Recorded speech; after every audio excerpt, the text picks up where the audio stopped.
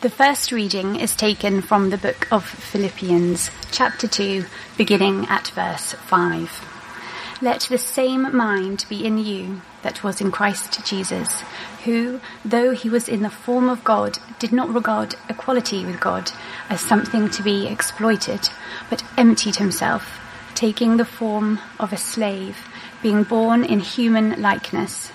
And, being found in human form, he humbled himself and became obedient to the point of death, even death on a cross.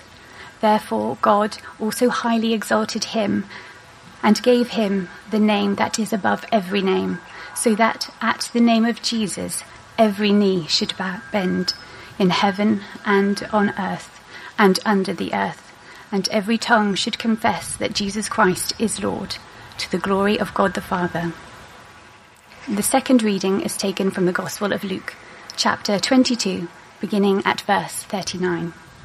Jesus came out and went, as was his custom, to the Mount of Olives, and the disciples followed him. When he reached the place, he said to them, "Pray, that you may not come into the time of trial." Then he withdrew from them about a stone's throw, knelt down and prayed. "Father, if you are willing, remove this cup from me, yet not my will but yours be done." Then an angel from heaven appeared to him and gave him strength. In his anguish he prayed more earnestly, and his sweat became like great drops of blood falling down on the ground. This is the word of the Lord. Thanks be to God.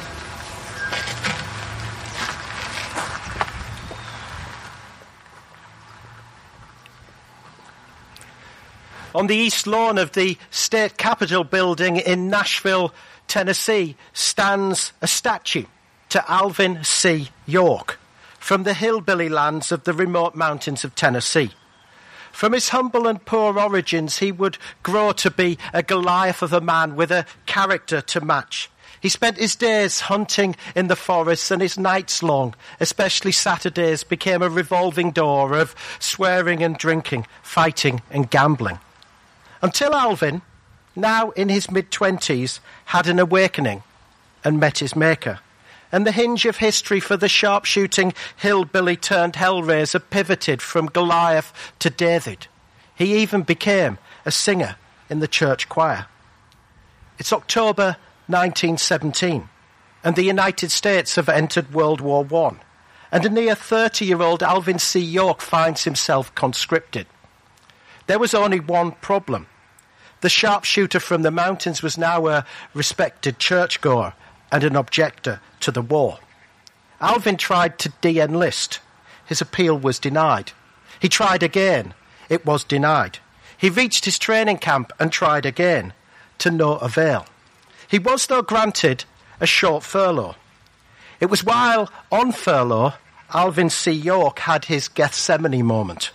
There too, on a mountain, kneeling in the garden forest, he would stare into his cup and, like his Saviour before, say those words, yes to not his own, but God's will be done. Roll forward to May 1918, and now Private Alvin C. York finds himself deployed to France. He spends the summer fighting in numerous campaigns, rising to the rank of corporal. Then in October, 1 month before Armistice Day, he's sent to the Argonne Forest on the Western Front in the last great battle of World War I. 6 days later, and Alvin and his patrol find themselves on a hill with the assignment of advancing on a railway 2 miles ahead. Split into two, the company move across a valley when they're hit by an avalanche of intense machine gun fire. Most of the first wave die instantly or lie injured, leaving 17 men, Alvin included, to detour and find their way behind enemy lines. Scurrying through undergrowth, the men edge closer to the machine gun battalion. They open fire only to be attacked from every direction. 10 of the 17 men fall. 6 that remain take cover, leaving 1, Corporal Alvin C. York, facing from all directions the might of every machine gun round. But the sharpshooter-turned-soldier was in no mood to surrender. Slowly and methodically, one by one, he fired his lethal shots. 18 shots later and 18 men down. Corporal Alvin C. York now finds himself confronted by 7 charging, bayonet-fixed German soldiers. Each would fall before reaching him. Shortly afterwards, the machine guns would fall silent, with the commander of the German army, despite vastly superior numbers, surrendering. Corporal Alvin C. York rounded up his own men and they marched the German soldiers back to American lines. Along the way, others would surrender. It's said that day, Alvin C. York silenced 35 machine guns, capturing 132 prisoners of war. The Allied Army's commander-in-chief in World War I, Marshal Ferdinand Foch, described Alvin C. York's exploits that day as the greatest thing accomplished by any private soldier in all the armies of Europe. He was awarded more than 40 honours, including the highest decorations of valour from the United States, France and Italy. In May 1919, Alvin would return to the United States a war hero. Congress would stand and applaud. The New York Stock Exchange was suspended as they carried him around the trading floor. Fame and fortune, power and popularity, even Hollywood and Broadway beckoned. Yet all Alvin C. York wished to do was return to his humble Tennessee roots. He'd go back and marry and spend the rest of his life using his influence to serve God and help others. He became a local preacher and would establish a local school for underprivileged youth and a Bible college. He would raise funds to build better roads and improve job prospects for his fellow man. If you were to travel around Tennessee today, you'd still find a hospital and a highway, a school and a skate park, a church and a construction bridge which bear his name.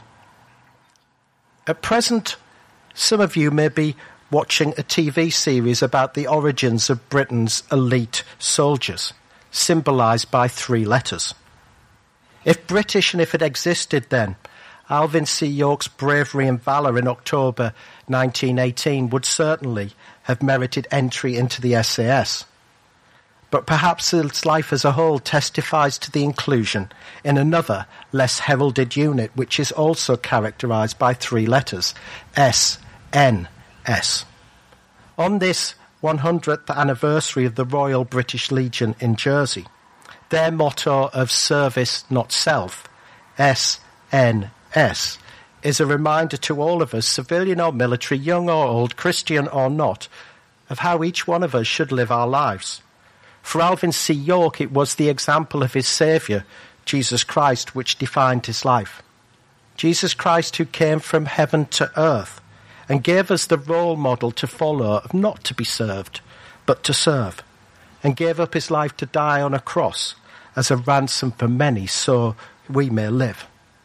So on this Remembrance Sunday, as we remember the memory of Alvin C. York, so may we remember, as we go from here, to live a life serving Jesus Christ, a life of service, not self. In the name of the Father who created us, the Son who redeemed us, and the Spirit who gives us life. Amen.